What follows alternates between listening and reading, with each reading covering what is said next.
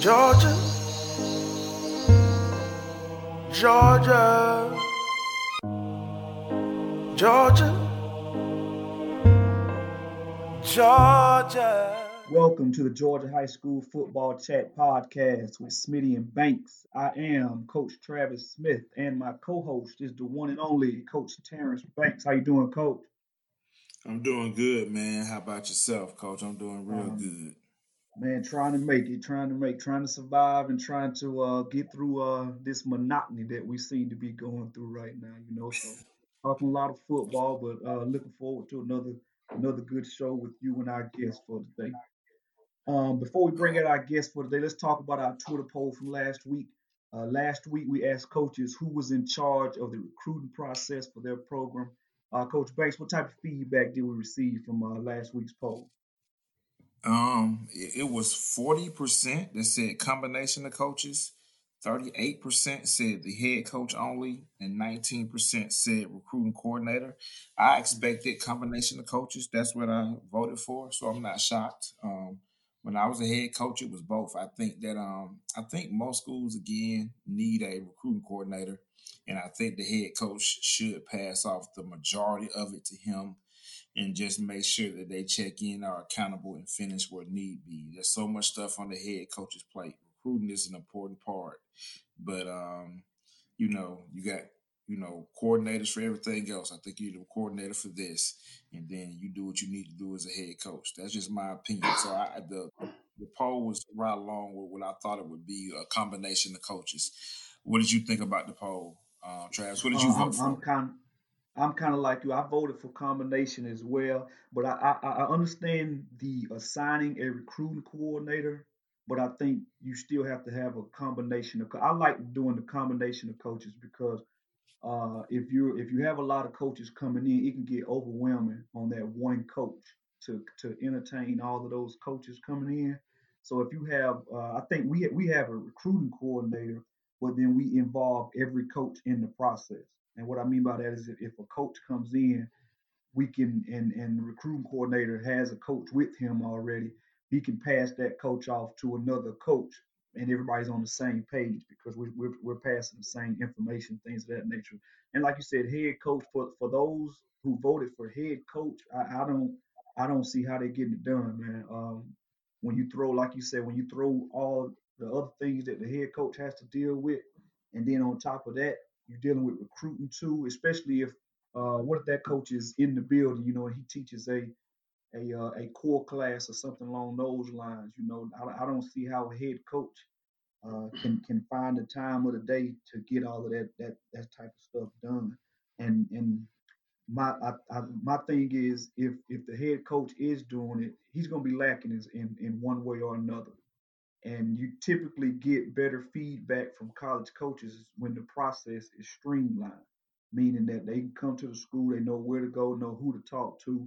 They're not sitting in the office for an hour waiting on you and waiting on kids to come. So I just think having a recruiting coordinator for one, and then involving everybody in the process, I think that's the best way to go about it. What about I got you. I got you. Well, Coach, let's go ahead and tell everybody about this guest we got. I think they're gonna love this guy right here. Rings talk. you? I do too. Well, coaches, first of all, thank you for your input in last week's poll. Please continue to share your thoughts and opinions every Friday. All right, now allow me to introduce our guest for today's show. Fresh off winning the GHSA Class 2A state championship, he is the creator of the Southeast Wing T Clinic, a clinic that he shares with high school coaches across the country. He's a vet in the game, high school football, with over 150 wins. He's known by many as the Wing T Guru. Podcast listeners, join me and welcome to the show the head football coach of my hometown, Dublin, Georgia, high school football Fighting Irish, Coach Roger Holmes. How you doing, Coach? Man, that's a hefty introduction there, Travis and Coach Banks. I really appreciate y'all giving me the opportunity to come on and share some ideas with the guys out there. We're all going through these tough times right now, and our prayers are for everybody across the country, and especially the state of Georgia as we're headed toward the peak of this thing and hopefully get it going in the other direction soon. I will appreciate that, Coach. Again, thank you for joining us. To start us off, Coach, why don't you share a little bit about yourself with our listeners? Tell them a little bit more about who Coach Holmes is. Well, guys, I grew up in northern Middle Tennessee area in a little old bitty town called Westmoreland, Tennessee. Started playing high school football there. Uh, Actually, youth league football all the way through high school. I think the interesting thing about it was it was the middle of my sophomore year, guys, and back then they used to only take one team to the state playoffs, and we had already lost 2 football games early in the season, and we had an open date week, and our coaches were searching for something to kind of get our football program turned around, and we put in the very basic series of the wing tee in 1976, and we went on and won 17 football games in a row before we lost, and that kind of, as a high school quarterback and a kid who loved the game of football, started giving me a lot of beliefs in that game. And I went on and I played as a walk-on at Middle Tennessee State University under Coach Boots Donnelly, who took a program that was down and stayed there, and he built that program. And Coach Donnelly was a tough guy. Now, if you didn't come to work every day, you didn't make it too long around Coach Donnelly. And so anyway, when I left there, I went right back to Westmoreland High School. They hired me back at my school, and I coached there for 2 years. And man, like a lot of you out there, I started thinking, I want to be a head football coach one day. And the fact that Westmoreland was a single A school in the state of Tennessee at that time, they only went to 3 classifications. And I'm sitting there and I'm beating this around, and I thought, well, if I want to be a head football coach, and my goal was to be one by the time I was 30. And I chose to go to Beach High School in Hendersonville, Tennessee. And the head football coach there was a gentleman by the name of Herschel Moore. And Herschel Moore was the wing tee master, if you will. So I went there to not only learn football, but to be an assistant coach. I was his defensive coordinator, and now I was in the largest classifications. And I just felt like that would make me more marketable across the board when the head coaching opportunities arose. Now, I don't think it's right, guys, but I think that principals and administrators, people have a tendency, if you're sitting in a 7A castle, to think that a guy that's coaching single A football is as good a football coach as they have in the big programs. Well, they may not be, but I think sometimes in some cases they are. And but I made that choice, and when Coach Moore retired, they made me the head coach at Beach High School. I stayed there for 11 years as their head football coach. And it was a tough deal. We were the smallest school in the largest classification. We were not anywhere near as athletic as places, some of the schools and programs that we had to compete against. But after a few years, then after that 11-year stint in 2002, I was fortunate to get a job in Dublin, Georgia, and I've been there ever since. So it's been 18 years in Dublin, Georgia. As you mentioned, Coach, you're from the Tennessee area. You spent a good bit of time coaching in the Tennessee area prior to coming to Dublin High. There are numerous coaches across the country trying to do the same thing you did, Coach, trying to get into the Georgia market of high school football. What is it exactly about high school football in the state of Georgia that makes it a sought-off destination for coaches? Guys, I think there's multiple things to that, but let me give you my scenario in Tennessee. I coached there for 19 years. Like I said, 11 years as the head football coach.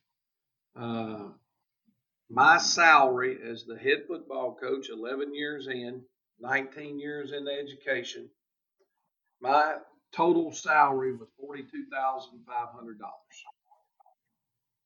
The only way you were going to get a pay raise was to go get a master's, and in the state of Tennessee, a master's degree only gave you $2,000 more per year. Well, when you figure out what it was going to cost you to get that master's, that $2,000 a year in your salary increase, by the time they take out taxes, it was going to take you 15 to 20 years to pay that master's degree off. you guys years ago, and y'all might be too young to remember, but there was a newspaper article that came out in the AJC that some buddies of mine shared with me, and it was called Pay Dirt. And it was an article, and they were talking about what high school coaches were making in the state of Georgia. But it wasn't only the coaches. The governor at that time, I think, had put a 25% pay raise over a 3-year period for teachers in the state of Georgia. Georgia had the Hope Scholarship for my young children who are both now out of college, and both of them were able to get Hope Scholarship. The state of Tennessee had none of that. So from a financial standpoint, guys, it was a no-brainer to want to come and coach in the state of Georgia. Now, also, as a competitor, everybody knows that the state of Georgia is tremendous in their high school football. There is an emphasis still placed on high school football. I don't think there's any question in this state of what the popular sport is. Now, the other sports are important, and I'm not trying to make it sound that way, but the money, the support, the staff sizes, all of those types of things make you understand that coaching football in the state of Georgia is a big deal. Now, guys, it wasn't easy for me to get here, and I tell the story quite often. I interviewed for 15 different jobs in the state of Georgia over a 5-year period before I got the job in Dublin. I was the bridesmaid on 4 or 5 of them, to be quite frank with you.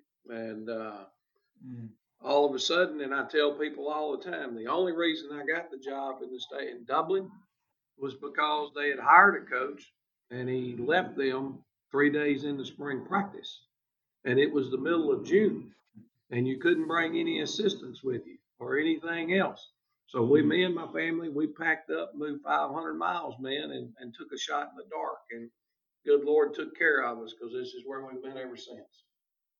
That's a lot of stuff. And you said a lot of stuff that Chris Parker said when he was on our show. And I tell people the same thing about my experience, getting my first head coaching job and even a second one, and hopefully one day a third one. I have been the bridesmaid more time than I have been the bride. But that's the business. It's hard to come from out of state because you don't have those references that people really know. But there are people that want to be in Georgia because football is important at the bottom line, Yes, sir. Most definitely. Coach, speaking of that, you're a vet. I mean, you've been doing this a lot longer than I've been coaching and doing it successfully. How have you managed to last and remain relevant for so long? Well, guys, I was asked this question, and I'm gonna put it out there, kind of in this way. Number one, I had a guy ask me. We were playing for our 200th win or whatever, and a local TV station out of Macon came in, did an interview, and they asked me. They said, "Well, Coach, what do you think's been your top accomplishment as a coach?" And I said, the fact that I went to Westmoreland High School, as I mentioned before, which was my hometown. Number one, they had the courage and thought enough of me to hire me back. I went to Beach High School and served as an assistant there for 6 years. And when our coach retired, they made me their head football coach. I left there and I came to Dublin, Georgia, and I've been able to stay here for 18 years. Now, the thing about that is this, man. I have worked for, I think, if I'm not mistaken, 14 superintendents and 17 principals. And I haven't been fired yet. Wow. Okay, and you guys know, and these guys out here in the coaching world that are listening to this podcast understand, when you change principals, a lot of times they got their guy, somebody that they've grown up with or been around, and they want to bring them in to coach their program, or especially a superintendent. They want a guy that's in their corner. Well, for me, I try to treat my players the same way, and I want them to treat us the same. I understand that the person who's my superintendent is my boss. I understand the principal that I work for is my boss. Just like we want our players to understand that the head coach is their boss. Their position coach is their boss. You've got to find a way to make the things that you believe in and the things that you want to do, as long as you're fair, you're consistent. You treat everybody with the same amount of respect, and when somebody gets out of line, you address it and you handle it. I think any administrator will appreciate that. From an offensive standpoint and a defensive standpoint, we have what we believe in. We have tried to master, and by not changing, we have our philosophies and why what we do works for us. We don't vary from it. We can adapt to the type of personnel that we have, but we figured out how in your practice routines, how in your schedules, how in your off-season time, how you can blend all of that together. And at the end of the day, if you're honest, if you tell people what they want to hear all the time, sooner or later you get caught up in that. I think the key is to be brutally honest. When a parent wants to come in and sit down and meet with you and question why their child's not getting the playing time they need, tell them the truth. Because as long as you're truthful, then you don't get caught up in these little circles and this outside interference, and people can't come after you because I've said this or I've said that. So I think being able to follow the chain of command, having a system that you believe in, and at the end of the day, be honest. Well, that says a lot, Coach, and I mean, I hope that people take that into consideration, because that's key in this business. And of course, everything that you've done is very high and exemplary of that. So I definitely think that's something that more coaches need to not only receive but try to put into their you know life if they're not already doing it. And you can't control anything but what you do, and that's exactly pretty much what you said. And the only thing you can do is do your best. Well, Coach, I got a two-part question for you right here. Okay, being from Okay. Dublin, and having played what most people consider small school football. I'm aware of how lower level football functions in the state. Why don't you share with our listeners some of the challenges that head coaches at smaller schools have to deal with daily, and then come back and on the flip side, what are some of the positive experiences that you undergo that larger schools may miss out on? Well, and I think you hit the nail on the head there, guys. That there are positives and there are negatives. There's no question about that. One of the toughest things for us here in Dublin, man, that we faced since I came here in 2002, we had almost 1,100 students. We were a AAA football program. When we were Yep. uh, dismissed, I guess, at the end of this year, weren't allowed to go back to school. We have 497 kids at Dublin High School. That's it. Wow. So the expectations have not changed. We went from 3A to 2A. We just finished a run in 2A, and now the next classification, we're going down to single A. As you lose numbers, okay, the hardest thing to do, for example, man, and you got to understand it from the administrative standpoint, now it's harder to get coaches because you don't have teaching slots. Teaching slots are based on the number of students that you have. So being able to fill that quality staff is hard to do. My guys, everybody in our program, they're having to coach two sports. They cannot focus on football year round.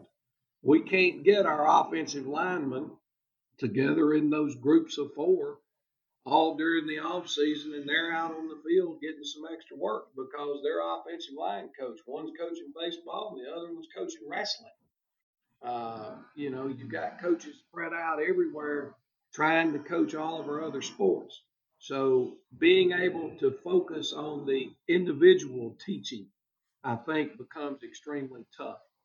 Now, I figured this out a long time ago, man, and I think these numbers even hold pretty close to sound in the state of Georgia. When I was in Tennessee, I mentioned to you that we were the smallest school in the largest classification. We had 1,300 students. That 1,300 students at that time, guys, if you pull it up and look about anywhere you look, and it's kind of strange how it works this way, but when you look at the school's enrollment, darn, it's right there at 50-50, males and females. I don't care where you look. So if you're talking about the game of football, you've got 1,300 students. That means you got 650 boys in your school. That's 650 kids. If you've got a good football program, you're only going to get about 15% of your male population out to play the game. So 650, 65% is 10%. Throw another 33 in there. You've got about 100 kids out for football in grades 9 through 12. Now you take Dublin. Let's say we've got 500 students right now, man. So that means there's 250 boys.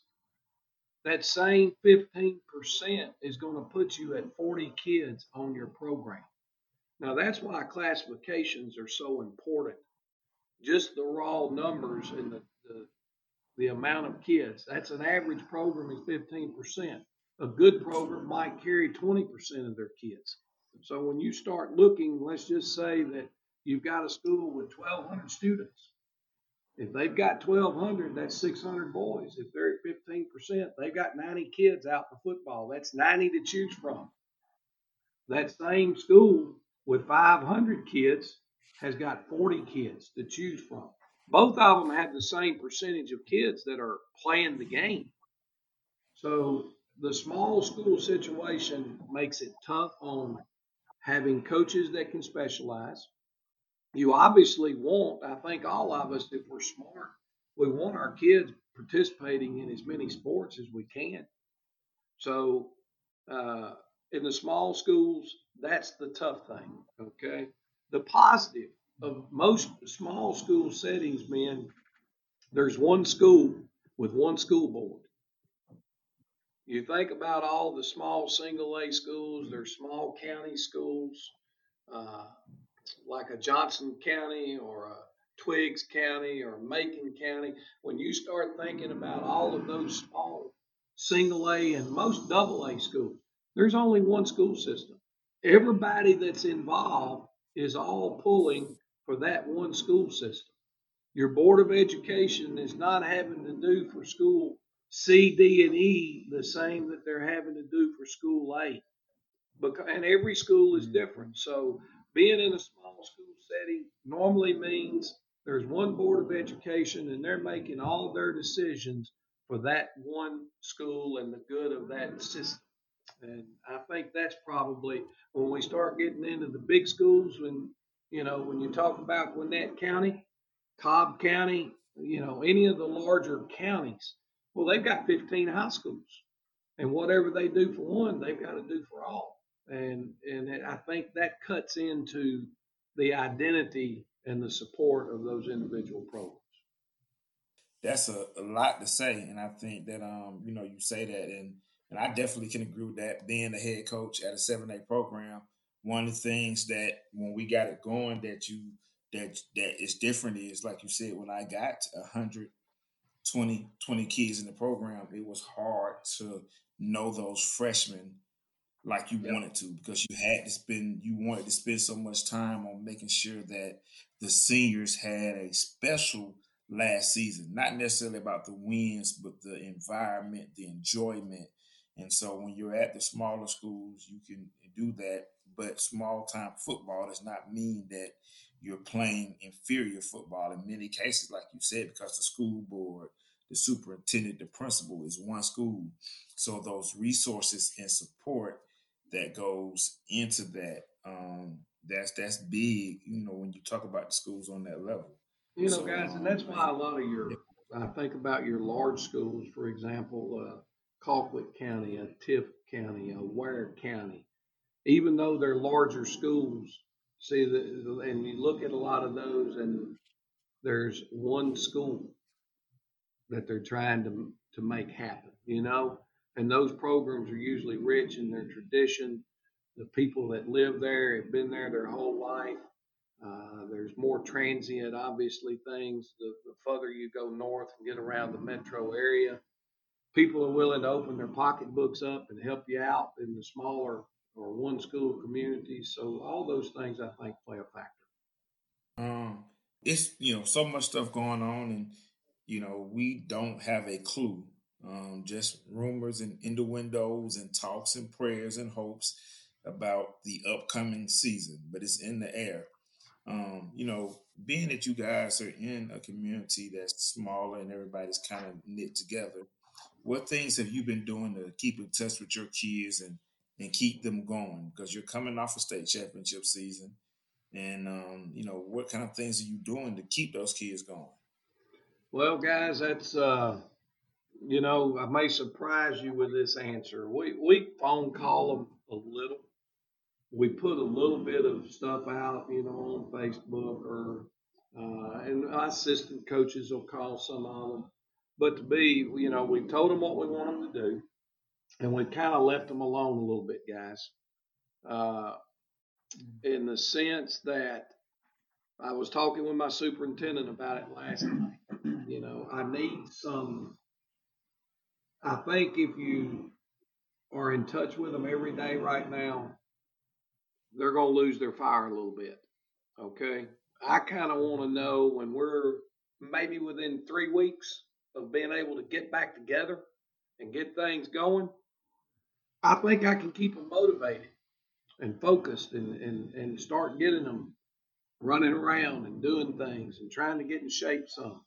I think if that draws out over a 6 or 7 week period, 8-week period, guys, I'm afraid that, you're going to start, they can't hear the same message for 8 weeks in a row and stay motivated with it. So for us right now, I'm kind of looking at it as they know what we've asked them to do. We're not staying on them. We're not hounding them. And now when we maybe get a little bit of clarity, if somebody says, all right, hey, it looks like we're going to be able to get things up and running after the dead week, the first week in July. Well, then I think in June, you got to start trying to encourage them to get out and do some other things and those kind of deals. But I've kind of taken the approach to this, man, where I want them to be safe.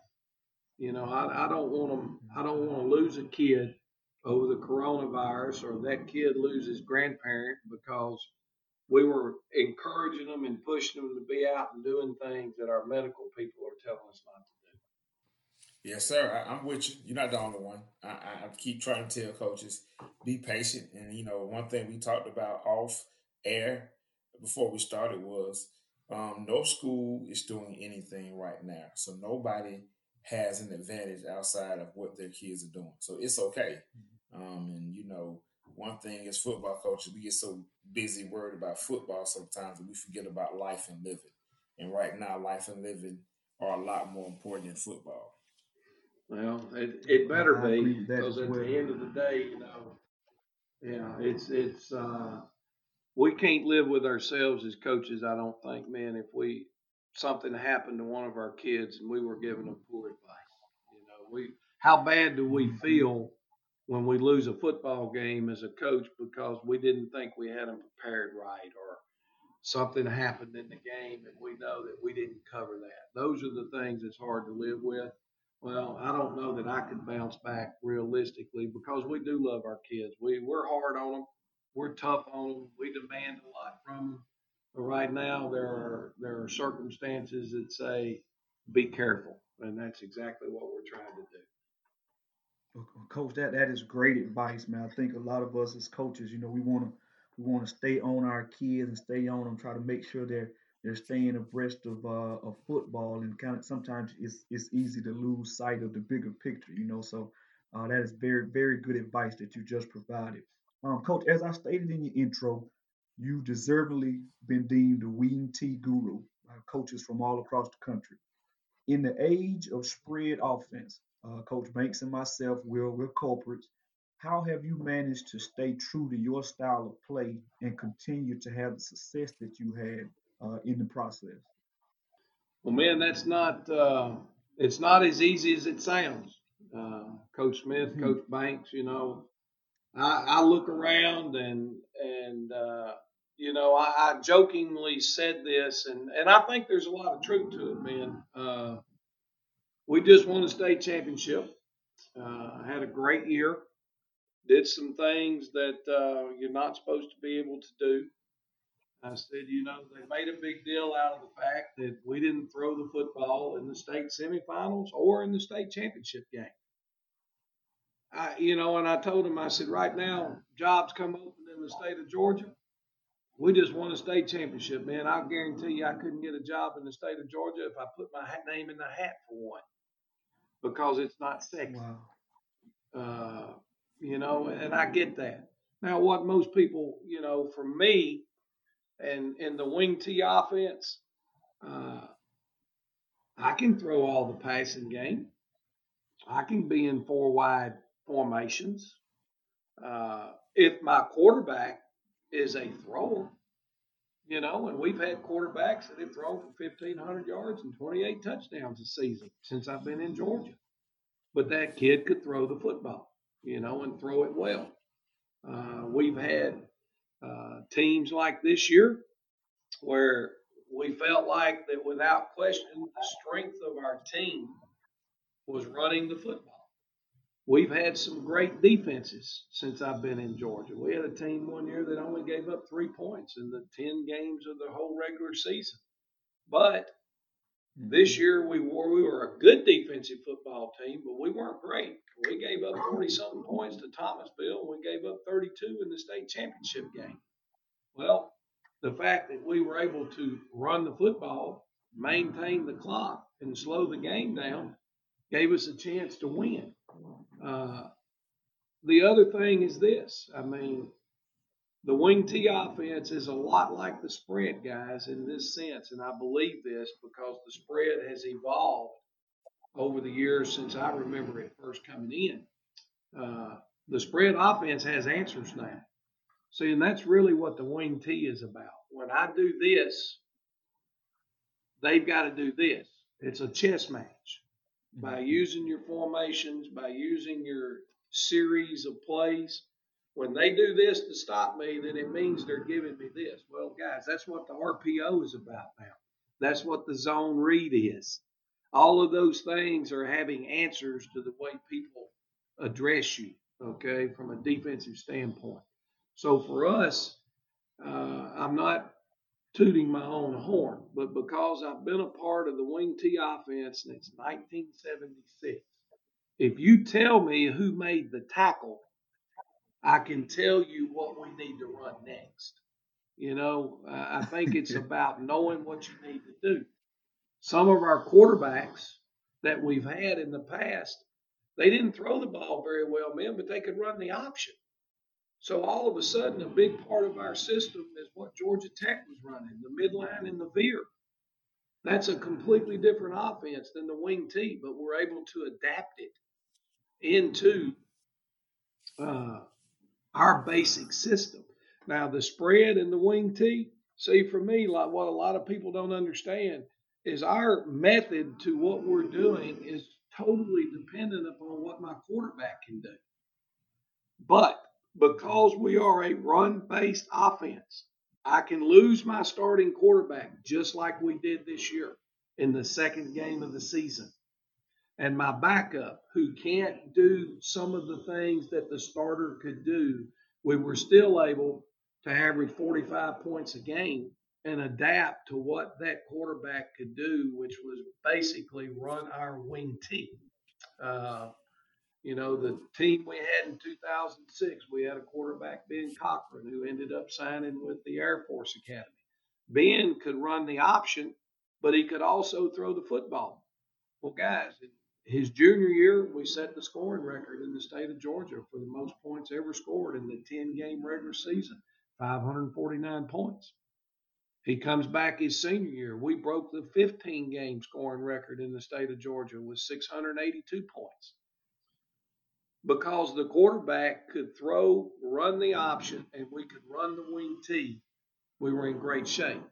I feel the advantage that we have is the fact that a lot of spread teams are 100% so reliant on the skills of their starting quarterback that if that individual gets hurt, your whole season could go down the tubes real quick. That's what has kept me from adjusting and falling in to getting away from what we're doing. I hope that answers the question. It might have been more than what you wanted, but that's it.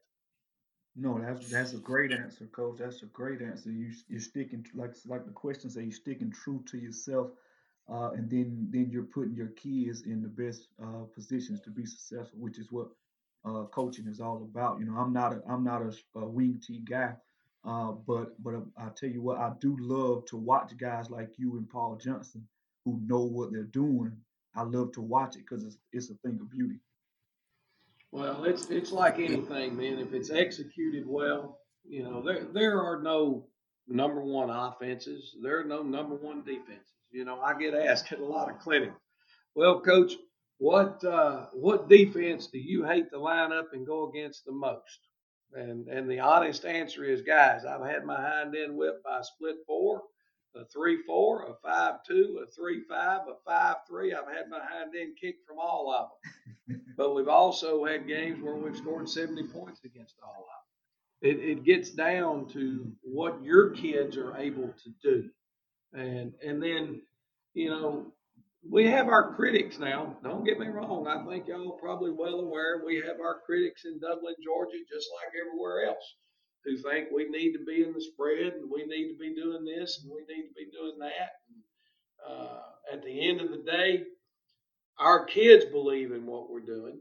Our kids, we've had enough kids. We've had quarterbacks have signed football scholarships, running backs, offensive linemen, even wide receivers. And then defensively, every position that we've got on our field, somebody in my time here in Dublin, Georgia, has been able to sign a scholarship from playing that position. So it's not just about the system, and I think it's tough. I don't think I'm going to get a bunch of 5-star quarterbacks trying to transfer into Dublin, Georgia, because we don't throw the football 35 times a game. If I'm a spread guy, it might be hard to get running backs. I think what you do is you adapt to what your kids can do, and our system is not the Delaware wing T. Our system is quite different than the traditional Delaware wing T, and that's what makes it a little bit unique, and we always try to adapt what we're doing to what our quarterback is best at. Well, Coach, you've been doing the wing T clinic for a while. Both myself and Coach Banks have had the privilege to speak at your clinic. What prompted you to begin hosting the clinics, and what do you hope for coaches to gain by attending?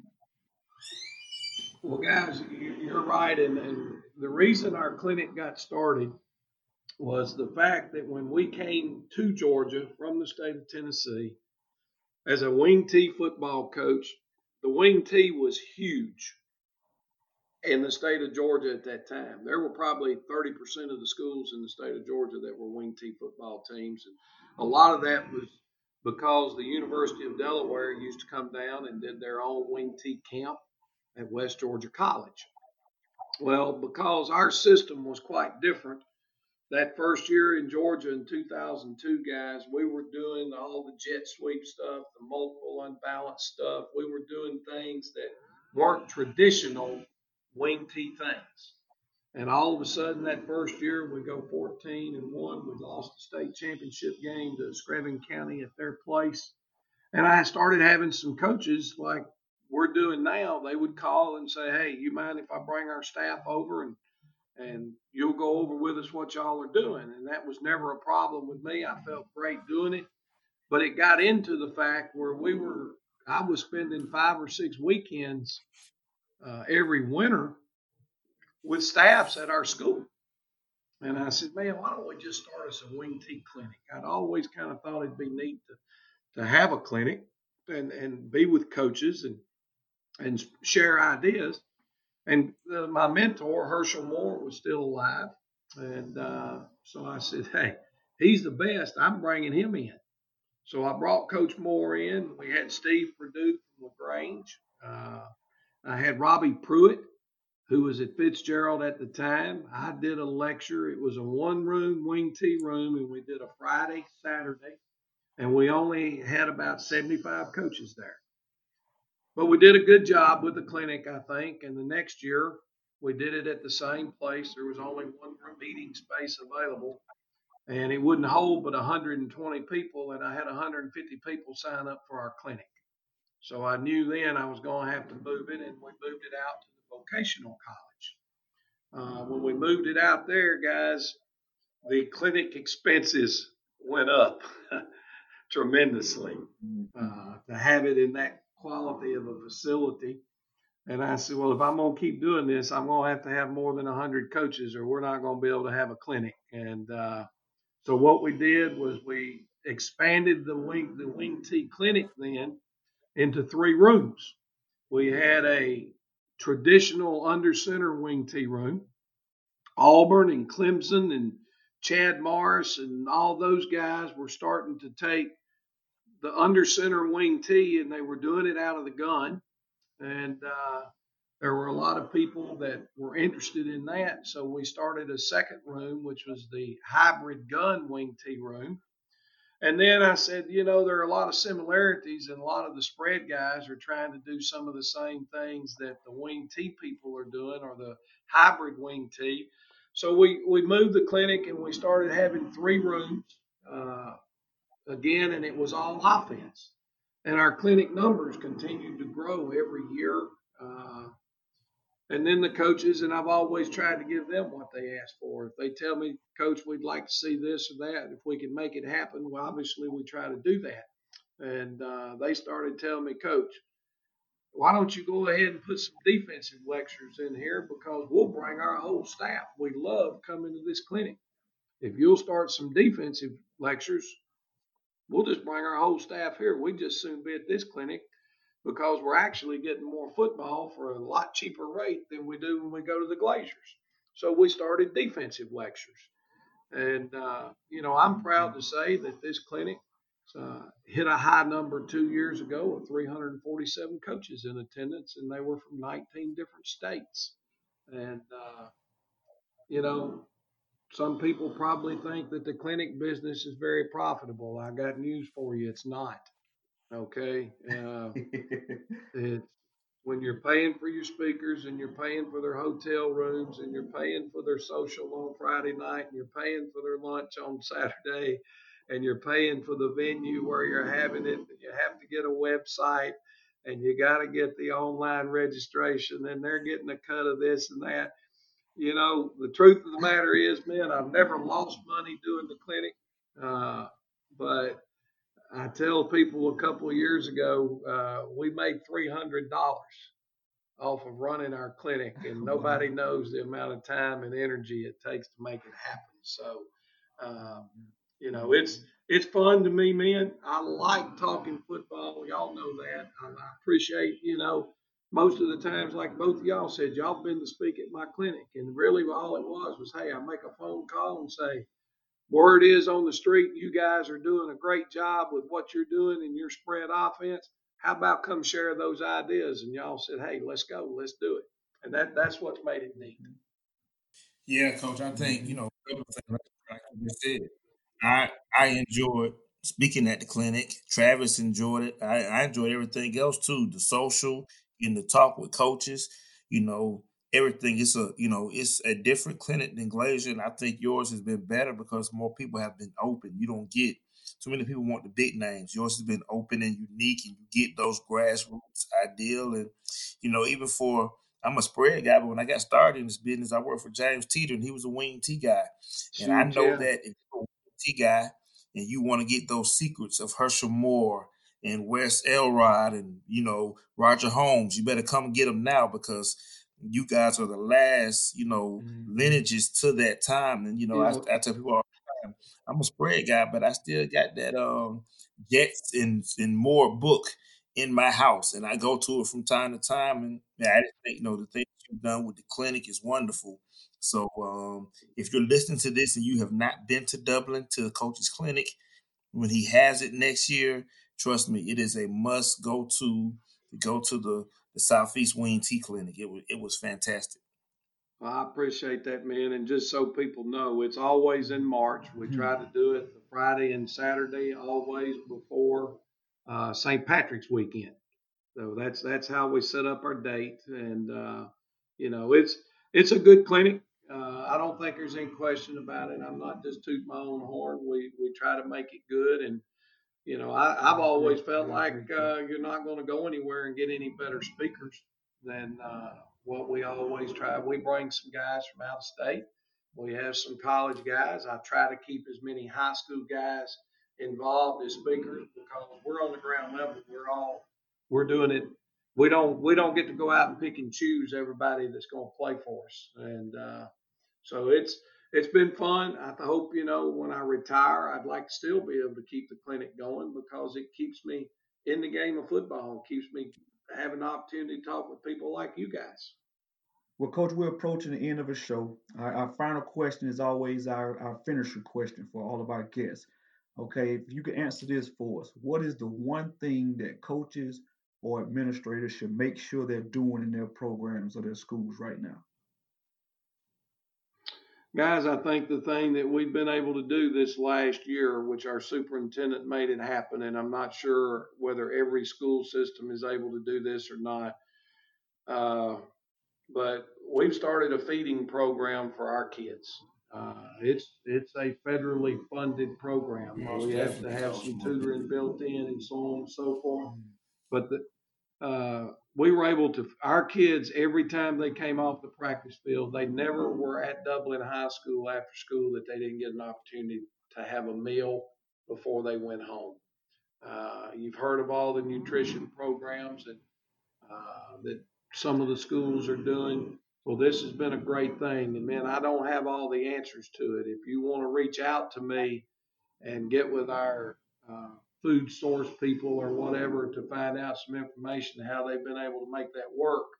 But I really think that was a huge factor for us having an opportunity to play for a state championship because at the end of the day, we've always had those kids. They started the season at 220 and you play a 15-game season, you go in and weigh them after the season, they weigh 202.